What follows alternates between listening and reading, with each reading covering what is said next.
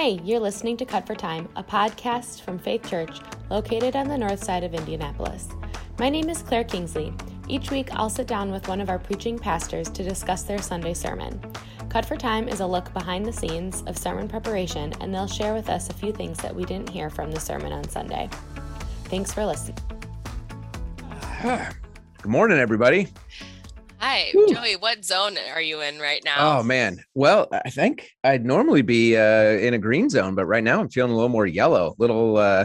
I did a 5-hour straight through push of sermon prep this morning already, just research and reading and thinking. And so I think I used up all of my brain cells for the day.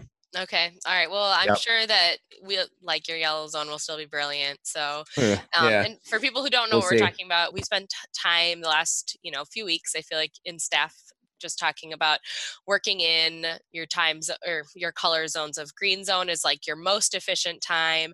Yellow is, how would you describe yellow? It's average. Like It's average. Nothing's great. Nothing's terrible. Red zone is like those hours during your day where you hit your slump and you're a just little wiped. less sluggish. Yeah. Yeah. Mm-hmm. It's like we all go through energy patterns in the day of high energy, low energy, middling energy. And yeah. Okay. Finding out some people have their energy in the middle of the night and others don't. I know. Yeah. That was surprising. Yeah.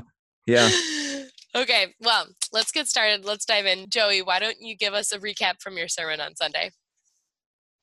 Sure. No problem. Okay. So quick recap. Last Sunday, we were in Galatians 5, 7 through 12. It is a sharp, tight paragraph of almost invective against these false teachers. I guess Paul's basically saying to the Galatian believers, hey, you were on the right path. What happened? Somebody cut in on you. That didn't come from God. That came from these other guys. Stop listening to them. If you're willing to listen to them, how far wrong are you willing to go before you realize it? He shifts to a little bit of quick defense of his own position and talking about the offense of the cross, and then says, I wish people who would go this far telling you to take the knife would just take the knife all the way. Right. Mm-hmm. And in the sermon, we focused in really on the phrase, the offense of the cross in verse 11 of how Jewish believers in Jesus were removing the offense of the cross, softening the gospel. How are we tempted to do the same thing, but in our own culture? Mm-hmm. Thank you. Okay. So jumping off from there, you spent, some time in application part of your sermon. Yeah, asking those questions of what does it look like in your life? Where have you dulled the gospel message in your own life? And you had mentioned, I've thought about this a lot in the last week or so, trying to reflect on what that means for you. And then I was just curious, would you be willing to answer that question? How have you seen the gospel dulled or blunted in your own life? Yeah, sure.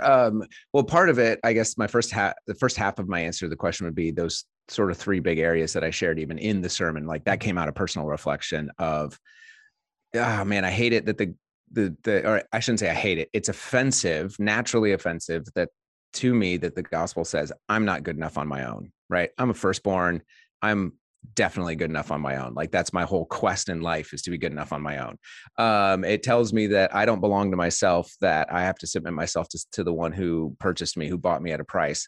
That's offensive, right? And that my life is supposed to be a life of an outpouring of self-sacrificial love, not a life of trying to get as comfortable as possible. That's offensive too. But to think, thinking more particularly in just one area rather than those big areas, like we started talking about green zones and yellow and red zones and stuff like that. Like I've become a productivity nerd, geek, whatever. Like I love trying to figure out how to maximize time and efficiency and get the most done, right? All of that, because I want to do what I feel like God has called me to do. And I want to do it well. Sure. So, but often all of that like good, that good impetus behind wanting to do the good work well, relegates the people part of the work to being a distraction or an interruption. And it's like, okay, the gospel tells me, right?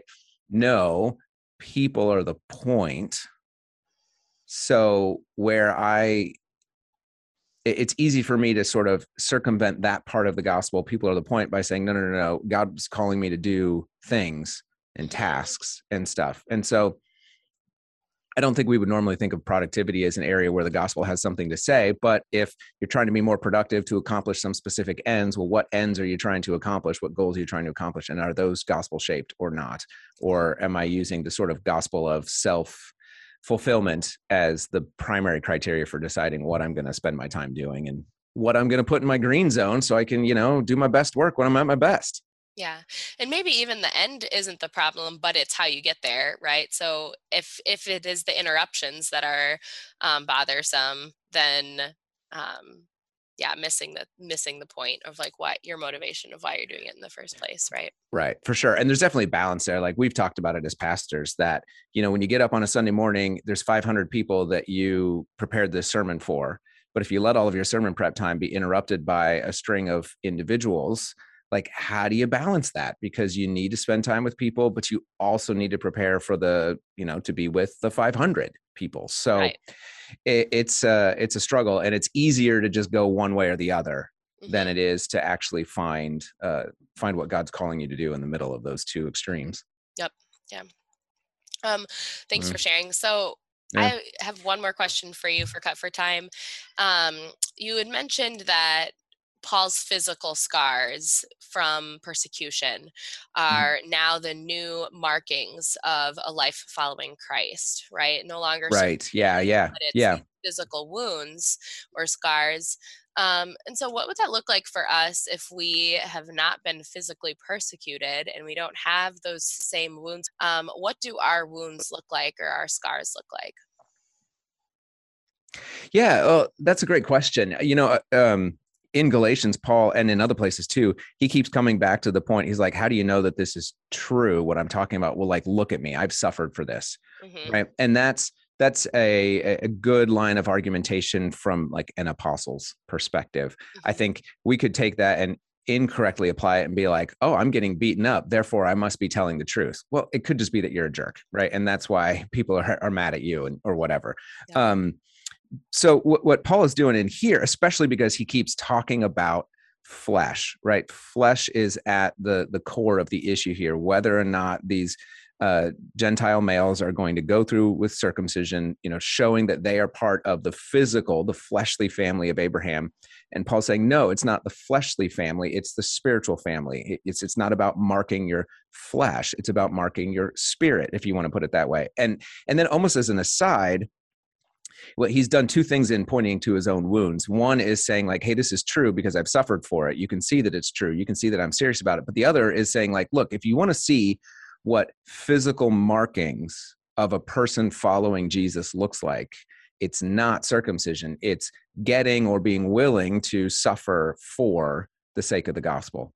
Now, for somebody who is going into brand new areas where preaching the gospel is creating such social and cultural and political and religious upheaval, you're not surprised to see there's going to be a physical price to pay for that. That's not likely to be the case for most of us. And in fact, most of the people Paul was writing to, he would say things like he says in Timothy, hey, if you want to do something really loving, stay home, be quiet, work with your hands, right? So we're not all expected to bear the markings of persecution like that necessarily. We shouldn't shy away from it if it comes our way, but we also probably shouldn't go looking for it as if getting beaten up is proof that we're following God or something like that. So I think what marks us, Hmm. I wouldn't necessarily say that we are, what are our scars or what are our wounds that we receive for following Jesus, but what marks us as followers of Jesus, he's going to get into in the next verses that we'll cover next week about walking in the Spirit. That if you're focused on the flesh and you're focused on justifying yourself according to the flesh, well, you're going to end up with the works of the flesh, which he goes into like list 15 things in, it's chapter 5, verses 20, 21. 19, 20, 21. But if you are coming to Christ according to the Spirit and you're living in the Spirit, then you'll manifest the fruit of the Spirit. And so I think to take his sort of defense there of, hey, here's what a real physical marking of someone who follows Jesus looks like, is to say, I'm not sure that applies to everyone or all of us evenly, but what does apply to all of us is someone who's living according to the Spirit, not according to the flesh. We will all be marked in these ways: love, joy, peace, patience, kindness, goodness, faithfulness, gentleness, and self-control. So those are our marks, maybe not scars necessarily, but those are the marks of someone who's following Jesus. Okay. And that should be across the board. That's across the board. Yes. Yeah. Regardless of circumstance or situation or. And all 9, I mean, it's a package deal. They all 9 grow together. Right. They're 9 flavors of the same fruit. Whereas the fruits or the works of the flesh are just a whole package of all these various things all tied together by their ability to destroy. The fruit of the Spirit all grows together. You can't specialize in one and say, well, I've got, patience, and I'm going to let other people deal with self-control or gentleness because I'm just going to specialize in patience. You can't do that. Yeah. But anyway, I'm preaching next week's sermon already, so I got to back off from that. Okay. Well, you did mention that it's already going to be crunched for time next week. Yeah, so. That's right. This is a pre-cut for time. Yes. And then I'm sure you'll have lots of great things to share with us, nuggets, if you will. Since we preached an entire sermon series on just these few verses, 22, 23, 24, way back, 2 summers ago? It wasn't that long ago. Yeah. I mean, it was our summer in quarantine. Yeah, that's right. Our summer in quarantine. Yeah. So I'll just be able to say, there's a lot more I could say, but check the internet for more. Yeah. Yeah. That's back when we were doing those sermon discussion styles. Oh yeah. At the table. Yeah. Yeah. So good. We're looking forward to it. Thanks, Joey. Thanks for your time today. Yeah, no problem. This is great. Thanks for listening to this week's episode of Cut for Time. If you wish to submit questions to our pastors following their sermon, you can email them to podcast@faithliveitout.org or text them into our Faith Church texting number, and we'll do our best to cover it in the week's episode. If this conversation blessed you in any way, we encourage you to share it with others. Thanks for listening. We'll be back again next week.